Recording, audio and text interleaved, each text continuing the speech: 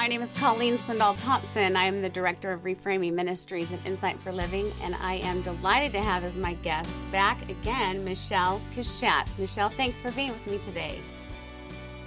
Thanks, Colleen. I'm so glad to be here. Well, you've had a few things go on this last year. Before that, I would say you were very involved and now are involved again with Mike Hyatt and the podcast, This Is Your Life, which I absolutely love. Thank you so much for being a part of that. Thank you for that. And we recorded a day before you went into a surgery. Why don't you pick up where we left off? Okay, yes, absolutely.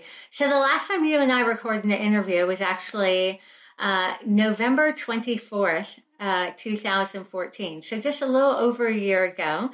And it was the day before I was going in for a 9-hour cancer surgery that was going to remove 2/3 of my tongue. It was the third time that I had been diagnosed with this type of cancer. It come back for the third time.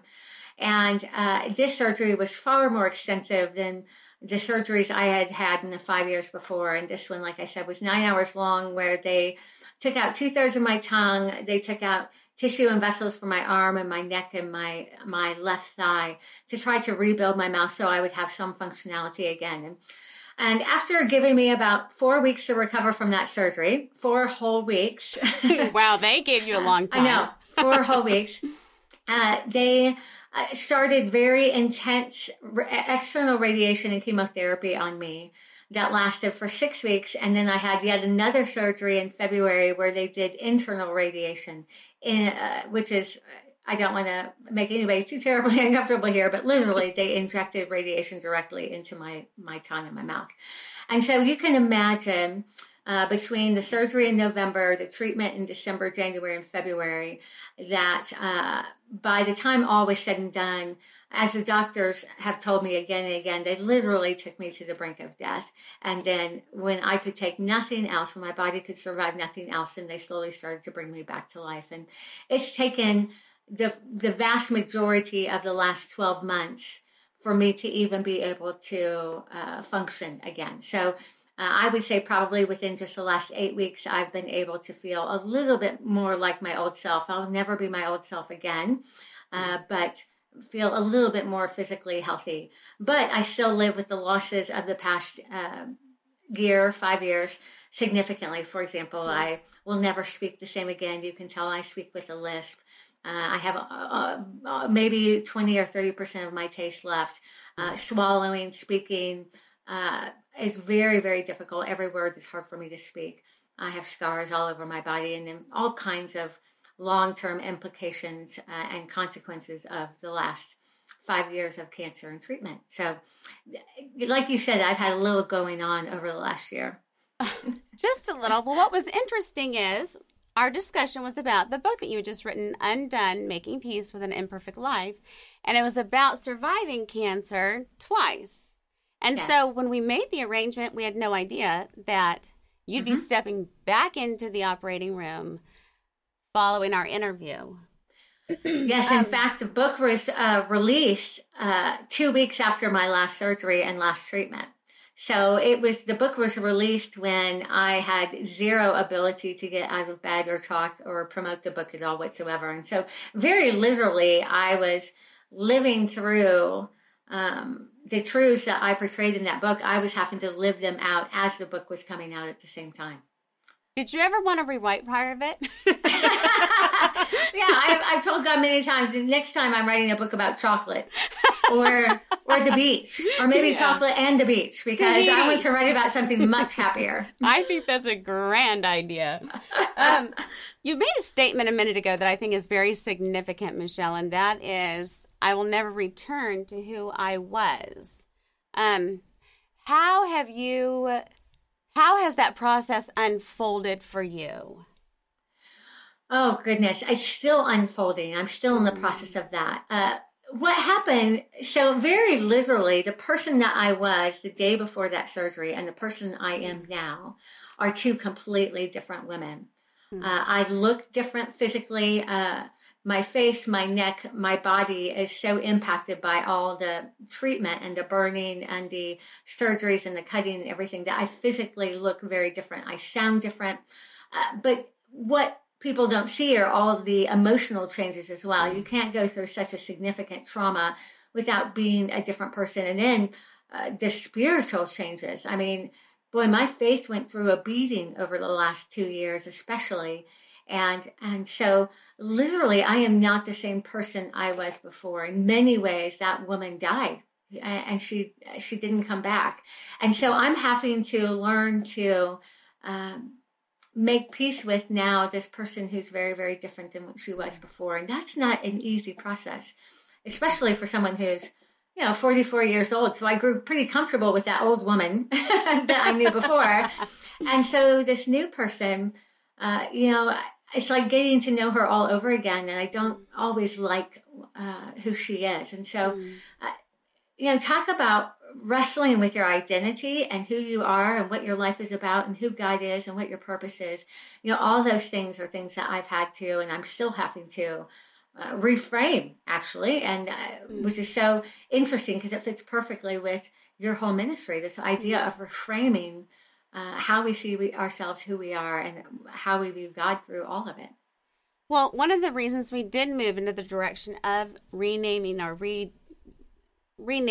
the department as Reframing Ministries is because not one of us hits anything goes through life without hitting some kind of life-altering experience.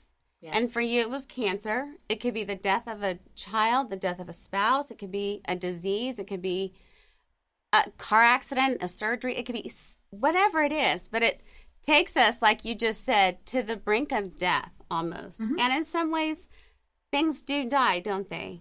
Absolutely. I read in a book that the other day, Choices That Change Lives, about how we treat God often in some of these situations, either as a genie in the bottle or we play let's make a deal with them. Yeah. Do no, either not of those not that I've ever done those things, but I've heard. That other people do that. Which one of those was harder for you as you went through this reframing process of letting go of who you were, having to accept what God had allowed? Was there some bargaining and deal making and you fill in the blank? Yeah, I would say the first 2 times going through cancer, there was a whole lot of bargaining and deal making and even trying to change my behavior to be good enough to not have it come back. Everything from how I ate to exercise to, how I talked, all of it, trying to be good enough that, cancer wouldn't come back again. But when it comes back for a third time, you start to realize that no matter how hard you're trying to bargain and deal, for some reason, God's not delivering me from this. He's not taking it away. And so that's when the bargaining and deal making became more of a really getting down to the foundation of what I believed about the character and purposes of God, which is really where I started wrestling with my faith. Because if I'm praying, and thousands of people were praying for my healing, and I'm not being healed, what does that say about God? What does that say about me? And what does that say about how much I matter to him? And all those questions that we all wrestle with at some point in time. So I really had to peel back to the very basics of my faith and decide if I, first of all, believed God was real. These are the 3 questions I think we all ask when we get to a really very traumatic place in our life. We ask, is God real? Second, if he's real, is he good? And third, can I trust him? And those were the 3 questions that I had to really dig down and decide how I wanted to answer those. And that began a reframing or rebuilding of my faith from the ground up. I've been going to church since I was 6 months old. My parents became Christians when I was a baby. So I've never not known a life of faith. But that's a very different thing than having their life completely fall apart and rebuilding your faith on a life that doesn't go according to plan. Then it has to be built on the character of God and not the behavior of God. Or the behavior of us. Exactly. Because a lot of times we do think, if I do all these things, and if I am very good and disciplined, then God will deliver. and the genie out of the bottle is going to pop out and all those wishes are going to come true. And what popped out was a third surgery and a hellacious year. Exactly. Did you ever get mad? Oh, do I still get mad? Yes, of course. I mean, and I don't think there's anything wrong with getting mad. In fact, there's a part of me that really truly believes that God gets angry at the brokenness of this world. That this is not the best that he has in mind for us. He has something far better that's coming. And so I think he sees our grief and he grieves with us. The Bible talks about how he grieves over our suffering and feels our pain and has great compassion for our pain. And so I don't think there's anything wrong with being mad. In fact, I am starting to feel that when I grieve over the losses of this life are probably the moments that I'm most close to the cross. Yes. And when I choose to pretend like everything's fine and I refuse to acknowledge the very real grief and loss and the sin in this life and the pain in this life, I'm actually denying the necessity and the glory and the purpose and the power of the cross. What Jesus went through and chose to walk through for us is absolutely powerful and profound. And it's only in my pain and suffering and my anger and grief over it that I truly am able to be on my knees at the foot of the cross and have the barest glimpse of understanding of the price that Jesus paid for me. You know, I think it's so interesting. I was just talking with my dad yesterday about this, how oftentimes when life doesn't work the way we want it to, we get very angry with God. And I said, you know, what's interesting is Jesus probably had a few emotions about leaving heaven and arriving in a manger. Yeah. You know, that was his Father's will. And he allowed that. And it was his Father's will for him to go to the cross for us. That's a love that is just beyond me.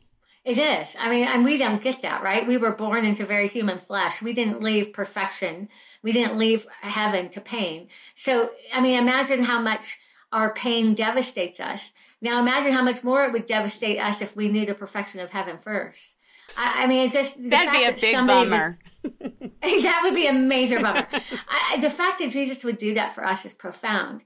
And the fact that he also, I spend so much time thinking about those moments that he spent in the garden, agonizing in prayer and asking God to take this cup from him.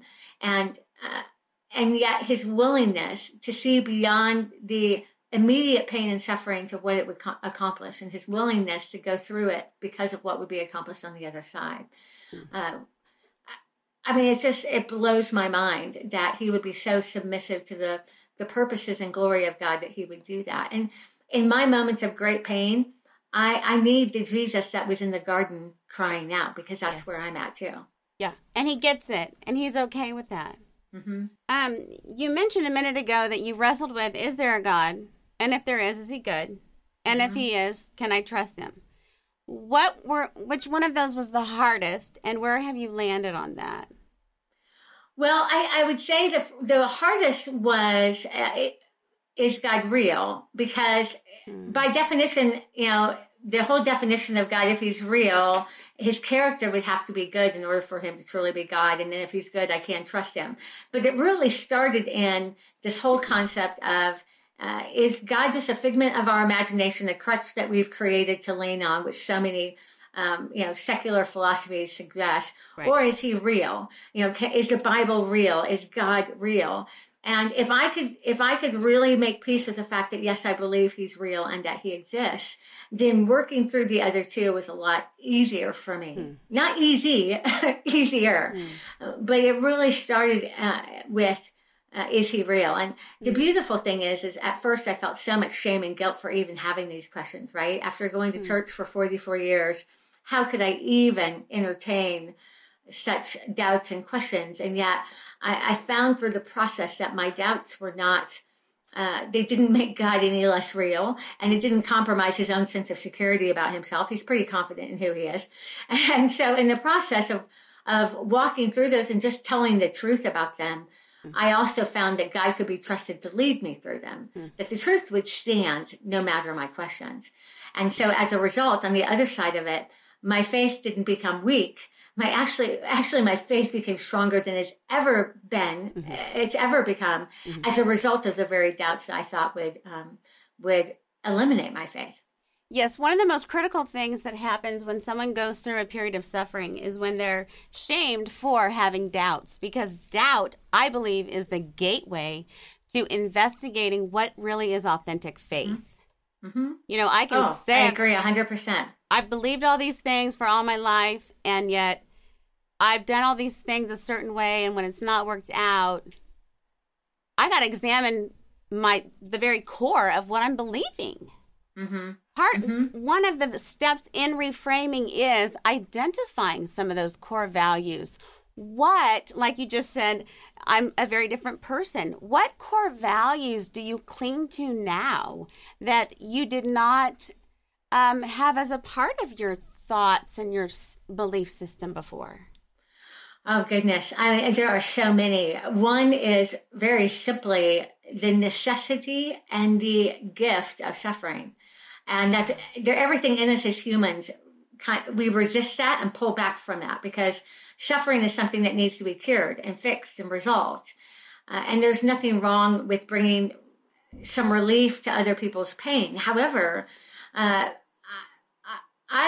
for so long had viewed suffering as a problem to be fixed. And I'm seeing, my eyes are opened now more and more to different stories and verses in the Bible where Peter talks about the suffering, the necessity of suffering to achieve a faith that is refined. Yes. It's so critical. And so rather than resist it as an interruption to our life, learning to see it as something to be embraced as a necessary ingredient into the development of our faith. I mean, that's a huge reframe. That's a huge mind shift, especially for those of us in Western American culture where we really think comfort is the ultimate aim and goal. This whole idea of embracing suffering is such a foreign concept for us. And that's been a massive and beautiful reframing of my spiritual perspective. It's interesting. I'm thinking of the book, The Gift of Pain by Paul Brand and Philip Yancey. Have you read that book? I've read sections of it because Timothy Keller wrote a book called Walking with God Through Pain and Suffering. Yes. And he quotes Paul Brand many times throughout that book. And I have several of Philip Yancey's books as well. So I love these guys because they're willing to talk about hard stuff. They really are. And when I talked with Philip one time, he said exactly what you just said. In the West, we don't know how to embrace suffering, which is profoundly hard to understand when the one thing Scripture promises over and over and over and over and over from beginning to end, it's going to be tough. Yes. You're going to suffer. It tells you something's wrong. It's the alarm system. It's the fire alarm going off saying, this world is not the way it's supposed to be. But it will be one day. In another study that I came across, Michelle, by John and Diane Dudek on wisdom, they studied people over a 10-year period of time. And then they wrote a book, How to Get an A in Life, which I almost always say how to get a life, but it's how to get an A in life. I'm just trying to get a life.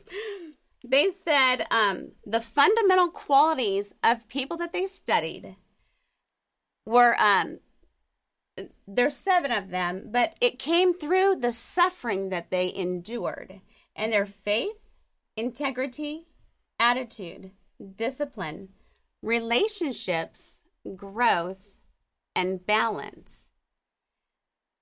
In all of those areas, the first they mentioned faith. Would you say that's the starting point when you're reframing something in your life that has just taken you under?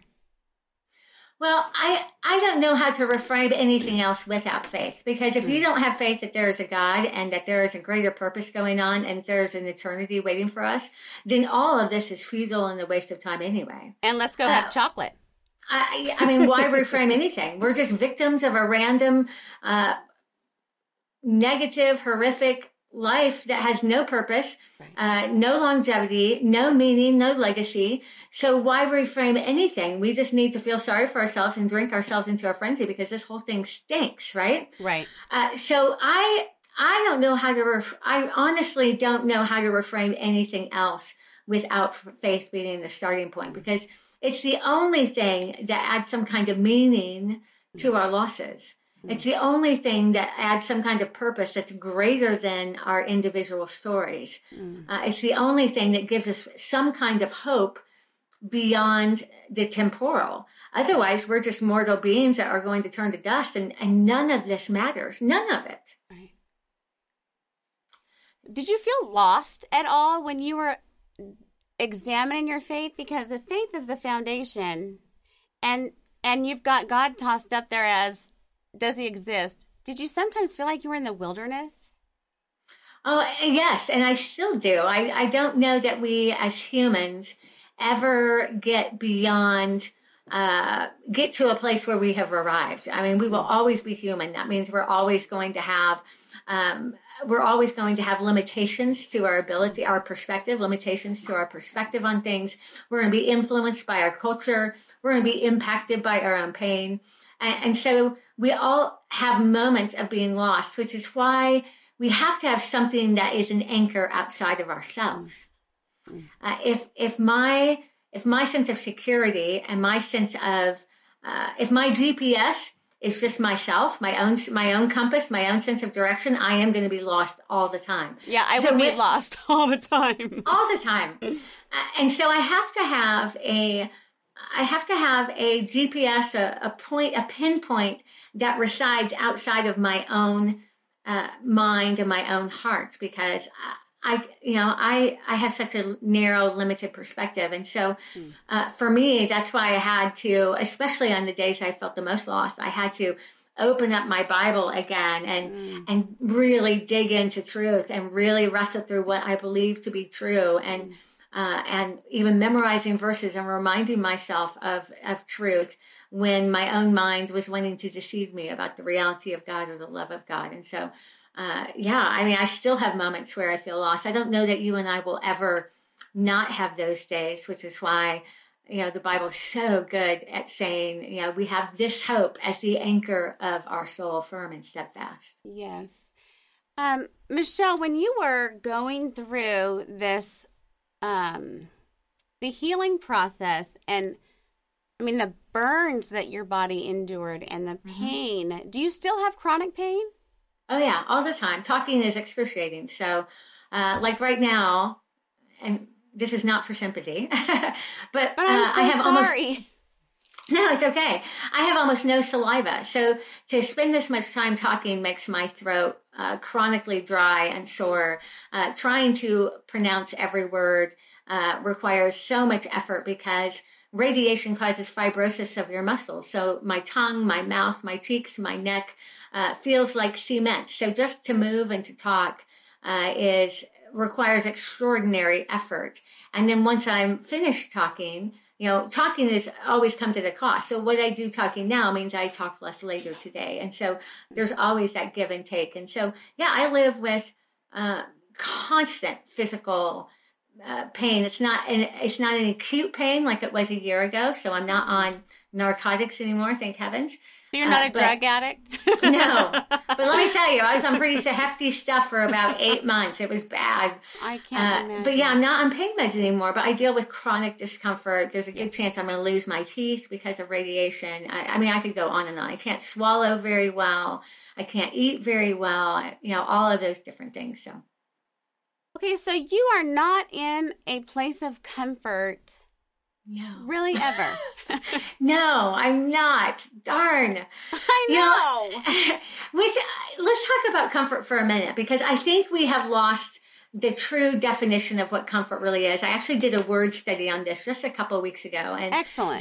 This has talk about reframing. This has been a big reframe for me as well. We think of comfort as the delivering of ease, right? So when I'm in the hospital and when I was in pain, the nurse would come in and say, I'm going to go talk with the doctor and see if we can get you something to make you more comfortable. Yes. And what she meant by that is she's going to go get a dose of morphine and give it to me so I became numb and didn't feel so much pain. Or when you and I come home from a long day at work in our suits and blouse, we say, you know what, I'm going to go change into something comfortable because I'm tired of wearing, right? So the whole concept is a concept of ease. However, the original Latin word from which comfort comes from is the word, and I'm going to say it wrong, but it's comfortere. And it actually means, you can see within it the word fort, it means to strengthen.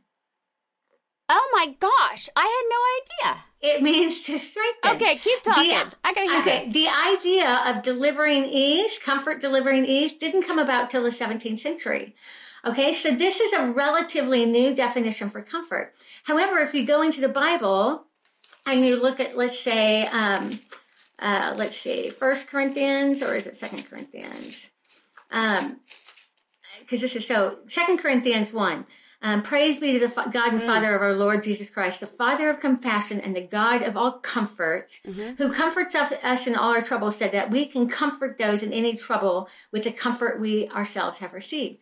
That original, that Greek word has the implication of strengthening, not delivering ease. Interesting. Okay? So this goes back to this idea that when God offers us comfort, he's not necessarily offering to take all our pain away. His offering and his promise is to deliver us strength in the midst of our pain, to comfortere, to fortify us, to build us up, to strengthen us for what we will endure. And then what's also so profound about this is that when we're called to comfort others, our calling is not to go and relieve everybody's pain. Yes. Our comfort is, or our offering of comfort is to give them the strength to bear up under it. But this is where you and I usually struggle when offering comfort, because we think we need to relieve their pain. And most of us know we can't. And so then that's when we shut down, right? And instead, we're supposed to strengthen each other with the strength that we have ourselves received from God. Isn't that powerful? That's so powerful, because that's one of my favorite passages. And then he goes into, I think in verse 10 or 11, part of the purposes of going through those difficult times is so that we are then enabled to be a comfort to others. So to fortify, to stand with others in that same position. It's a massive concept. I think of how many times that I have been disappointed with God because he didn't relieve my pain, right? So we pray for, and certainly there are times that he has relieved my physical pain and brought physical ease in a place of pain. However, his promise wasn't so much to take away all suffering. That really wasn't what it was all about. It was to give us the strength to bear up under it for the glory of God and for the purposes of God, which is exactly what he did through Christ. He didn't take Jesus' pain away, but boy, he gave him beautiful strength to bear up under it, which is our gain, right? Thank heavens he didn't take Christ's suffering away, because it was his suffering that saved us.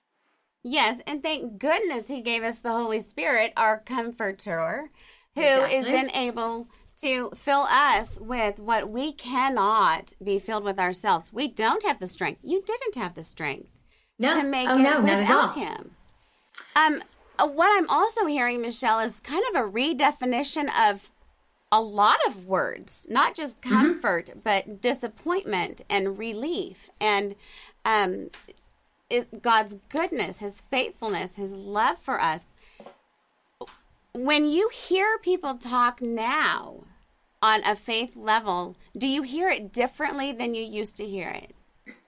Yes.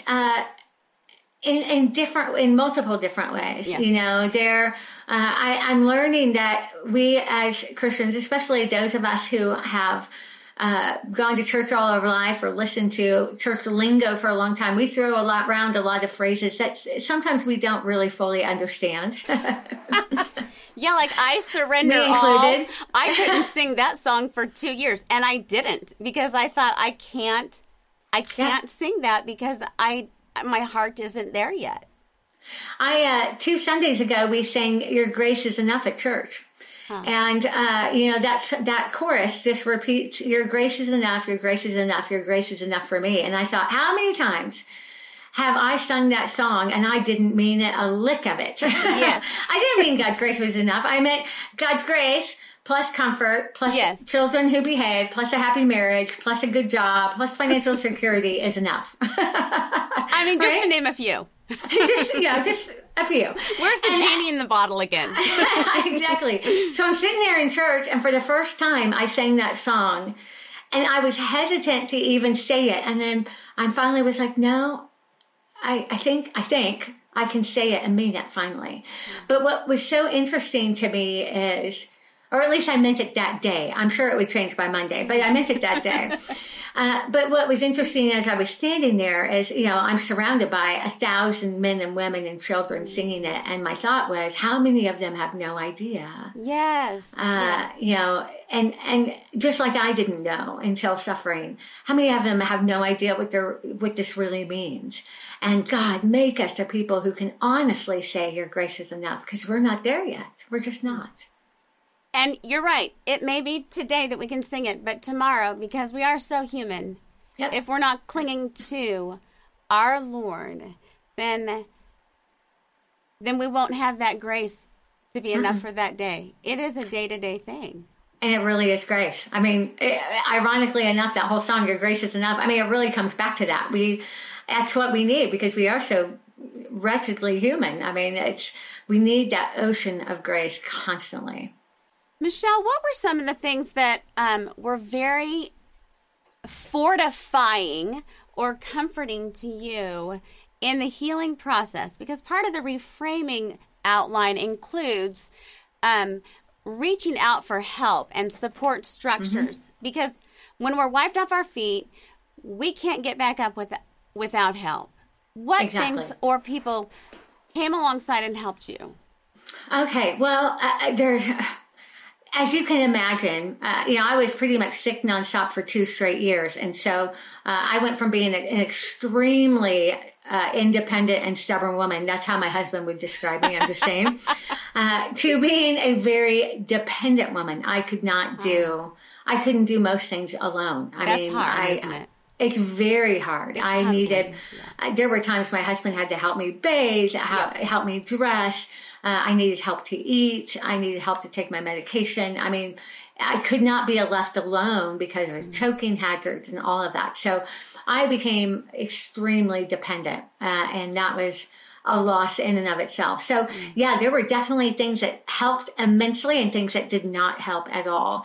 And it was quite an education for me. So let's practically talk. Some things that really helped. I loved the people who just flat out asked, what do you need most right now? Because they knew that they just didn't know. And sometimes I could answer and sometimes I couldn't. But the fact that they were brave enough to say, I want to help, I don't know what to do. So what is it you need most right now? Do you need How great is that? And it's a simple question. Yes. What do you need most right now? Do you need company? Do you need to be alone? Do you need to cry? Do you need to laugh? Do you need food for your family? Do you need your laundry done? Do you need your sheets changed? Just simply asking, what do you need most right now? What doesn't help is the people who say, let me know if you need anything. I can't talk. So how about, let's start there. Not helpful. No. Plus, who's going to take advantage of that? Let me know if you need anything. I'm not going to pick up the phone and call and say, hey, I need something today. Right. So it was more helpful to people who just saw a need and just determined to meet it, or would ask, what do you need most? We had families who provided food for us 3-4 days a week for 6 months. I mean, just when you have this many kids and mama is flat on her back, that's huge. Enormous. That's enormous. We had neighbors who signed us up for a laundry service once a week. So my husband just put the laundry in a bag on the front porch and somebody came and picked it up and did the laundry and returned it cleaned and folded. How fantastic. I know. And those sound like small things, but all the neighbors got together and chipped in financially and took care of that for about 3 months for us. And it was huge. I mean, just huge. I had friends who drove me to appointments and just showed up at my front door and picked me up. And it took some of the pressure off my husband. For a long time, I drove myself until I couldn't get too sick. But another friend, one of my friends, and this was so helpful, planned trips to my house. She lives out of state. She came every 2 to 3 months to stay at my house for 3 to 4 days. She didn't talk. I couldn't talk. She didn't talk, but just to make sure I knew I wasn't alone. She just sat on the couch next to me. She worked or read books or took naps while I was napping, but just so I knew I wasn't forgotten. And she does that. Cool. She's done that even as recent as a few months ago. I mean, she stuck with me for the long haul. Another friend allowed me to talk and cry and process. Once the physical trial was done, the emotional struggle happened. You can't go through such a physical trauma without having some PTSD kind of responses to it after the fact. Absolutely. Right? Yeah. And so for months and months, and still even a little bit now, I would have days where I just needed to cry and grieve the losses and talk about them. And that wasn't easy for her because she had to listen to me talk about, honestly, some of the physical horrors of what I endured, and that can turn a stomach. And yet she sat and listened and let me cry, and she cried with me, and she let me tell some of the same stories 3 and 4 and 5 times just because she knew I needed to process through it. I mean, what a gift, right? We want somebody to talk about it once and them to be done with it and move on. And so those friends that were willing to not force a timetable on me, but allow me to process at my pace, that was a tremendous help. But they endured with you. I mean, you mentioned people doing the practical things, signing you up for the laundry service. Did they include a lawn mowing service? No. Cleaning my carpets, food, and then just sitting with you. There's something about the way we approach helping others, like you mentioned at the beginning of our talk. We want to fix them. And having a child with special needs, he'll never be fixed. And perhaps the Lord doesn't need him to be fixed. Maybe I'm the one that needs a lot of work. Well, I know I do. Yeah, me too. And because of that, those who came into your life not to fix you, but to be with you, provided a lot of help. Yeah. Yes, I learned that we are all very uncomfortable with pain, and our response to pain is to resolve it. And when we can't resolve it, we run away from it. And that means that when you and I see somebody that's suffering and we can't do anything to fix it, like we'll take a meal and we'll listen once and we'll come visit once. But when we can't see obvious results from our efforts, that pain makes us feel pain, and we don't like that. And who's the center of that anyways? Exactly. We're making it all about ourselves, right? Yes. And so one of the best things we can do for people who struggle is to learn ourselves to be okay with discomfort, to learn to suffer with those who suffer, to cry with those who cry, to feel their pain, to understand that if we feel uncomfortable, maybe that means we're carrying just a fraction, seeing just a glimpse of the pain that they're feeling. And if they can go through what they're going through, then we can be a little uncomfortable too. And isn't that what Jesus talks about? No greater gift can man give than to lay his life down for his friend. Granted, he laid his actual life. But when we choose to enter into somebody else's suffering, we're laying down our own comfort, our own life for that friend. And there's really no greater gift. But we have to learn to be okay with pain ourselves before we can do that. Yes, and I think that is the turnkey, is becoming people of that we're okay in who we are, and we give the other person freedom to be who they are. Exactly. What didn't help? Not being able to hit someone when they said something. I had a couple of friends, these are all well-meaning things, well-meaning friends who, when I couldn't respond to their texts or their emails or their phone calls, assumed that I was mad at them or they had done something wrong. And so they would text and say, did I do something wrong? Did I offend you? And, the reality, I was so sick. I couldn't even lift a hand, let alone pick up my phone and send a text back. And so those people who didn't take personal my responses, who allowed me a wide bubble of grace in the middle of this, those helped. Those who were so insecure that couldn't offer grace, that did not help at all. Some other things that didn't help, I had so many people, I still do, so many people who sent me emails and phone calls and messages on how to cure my own cancer. So the diets that I needed to eat and the drugs I needed to take and the oils I needed to use. And and let me fix you. Yeah, and the clinics in Mexico that I needed to go to and all of that. And, I'm a very holistic person. So I'm all about health and wellness. But the implication behind that, so in these offers of help, the implication behind that is I must have done something to cause my cancer, thus I can fix it. And that's a heavy burden to lay on somebody. And it was very well-meaning, not helpful. Right. Not helpful, especially for people who did not have the kind of trust relationship as a foundation to deliver that kind of advice. Yeah. How did your church help through all of this? We had just recently changed churches. And so that was an interesting scenario where we did not have an established church family that could help us, So church, and maybe this will minister to some people who are there right now, church was not part of our support system through this because we were in the middle of transition, and that was a hard thing. However, we had several friends, because we've lived in the same place for a long time, that are Christian friends. So they weren't necessarily part of the building church that we attended, but they're part of God's greater church. And absolutely, one of them organized a whole meal scenario. She had, bless her heart, she put 2 coolers on my front porch, a blue one and a red one for hot food, one for cold food. And so everybody could deliver the food without coming inside, and we could have food there without having to entertain people every night. And just so many different things like that. That's excellent. A couple more things. I have a prayer that I wanted to read. How has this changed your time with the Lord and your prayer life? Well, confession time. You ready for a big old confession? Yes, just slam me with it. I'm a good Bible study girl. I love doing a good old Bible study and filling in the blanks and doing all that. But my prayer life was almost non-existent. Okay. I would pray, while I was doing dishes. I would pray while driving around town. I would pray while, walking here and there and doing other errands. But as far as sitting in my room and just allowing myself to stop moving and be fully in the presence of God and listen to Him, it was non-existent. Bible study was, I'm a doer. So Bible study was like checking something off a to-do list. Prayer was too abstract and vague. It didn't. Yeah, it's boring.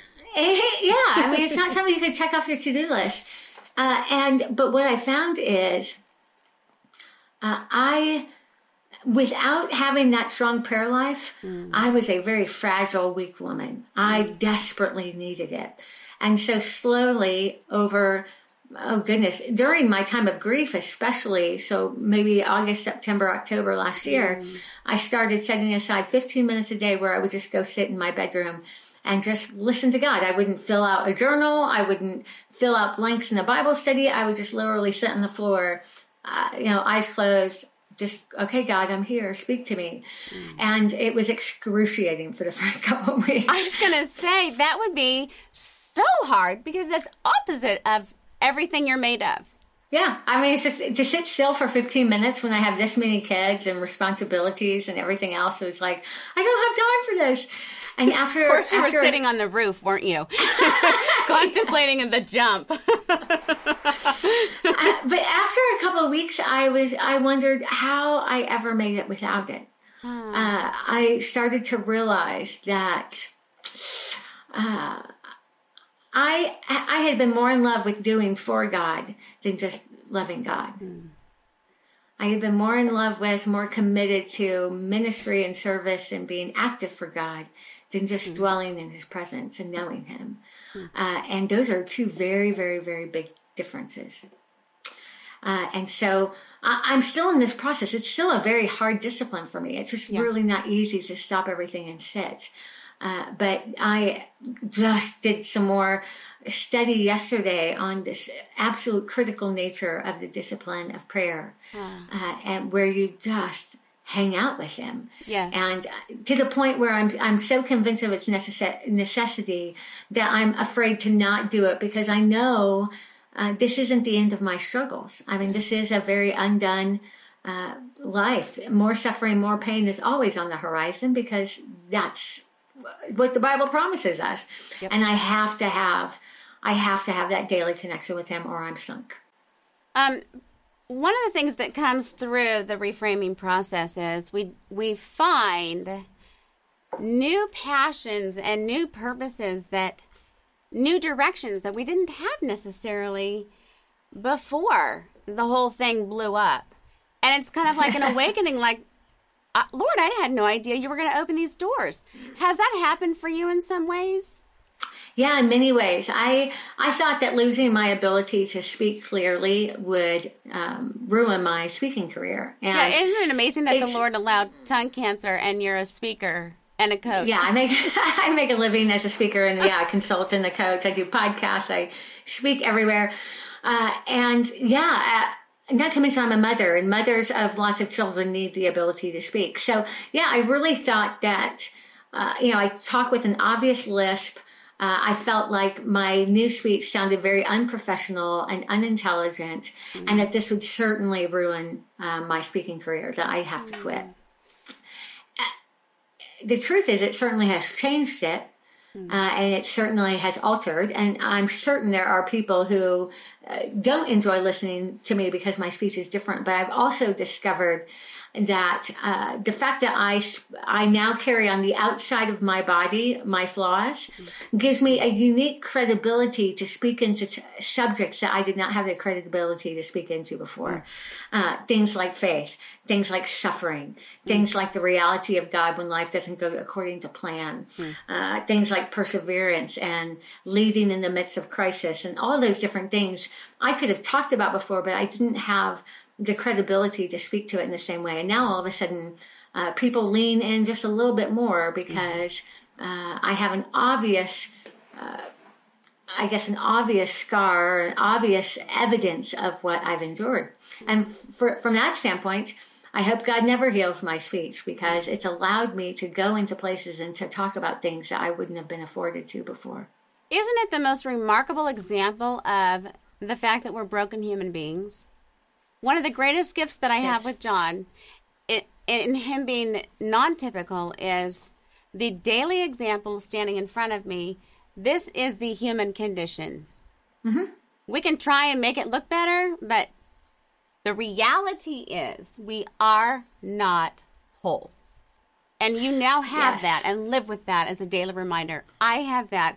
I think that is a profound gift in and of itself. Oh, I so agree. I tell people, there's a couple of presentations I do where I talk about this, but I was just as broken before as I am now. In fact, in many ways, I'm probably more whole now than I was before. But I was just as much of a broken person before as I am now. However, I just made a lifetime out of hiding it, packaging it, minimizing it so that way I could please and impress and try to woo everybody around me. Now I can't hide my brokenness anymore. And it's for the first time, I'm I'm still working on it. I'm less caught up in my own glory and my own attention, and far more committed to God's, because I can't hide my flaws. Yeah.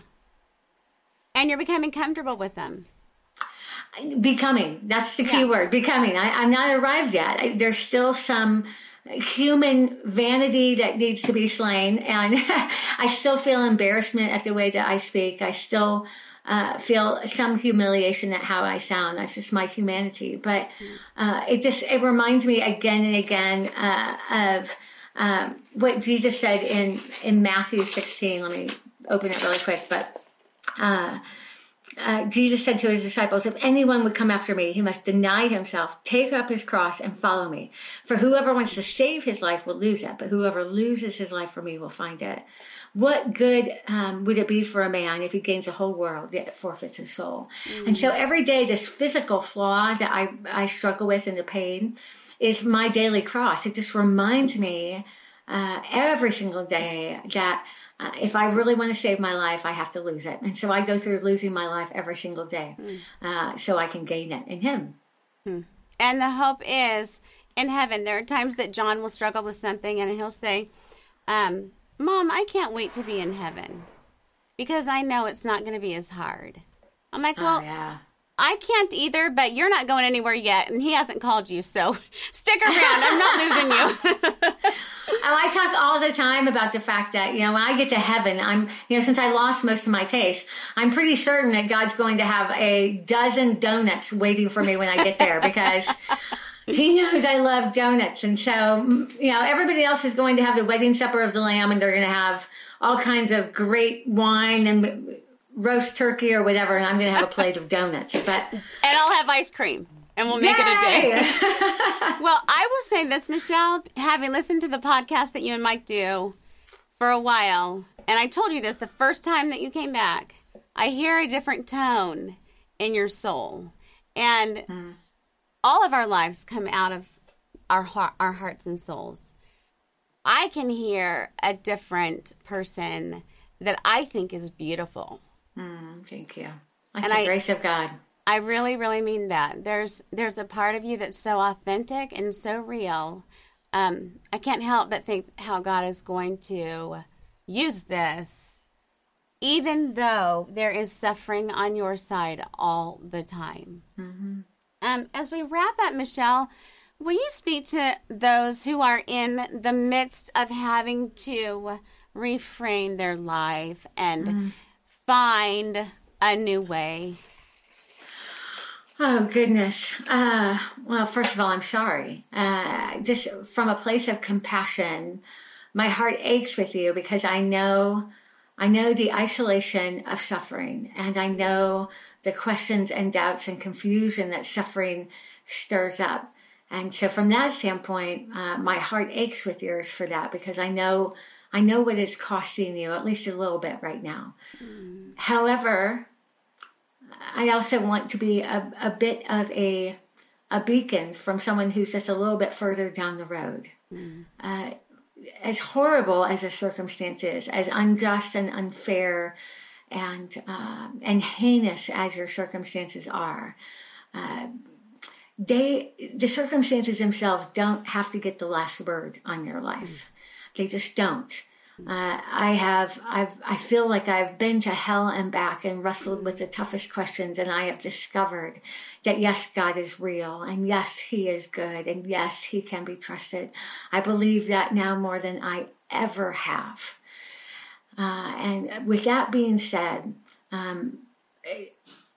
just know that He's going to bring you through.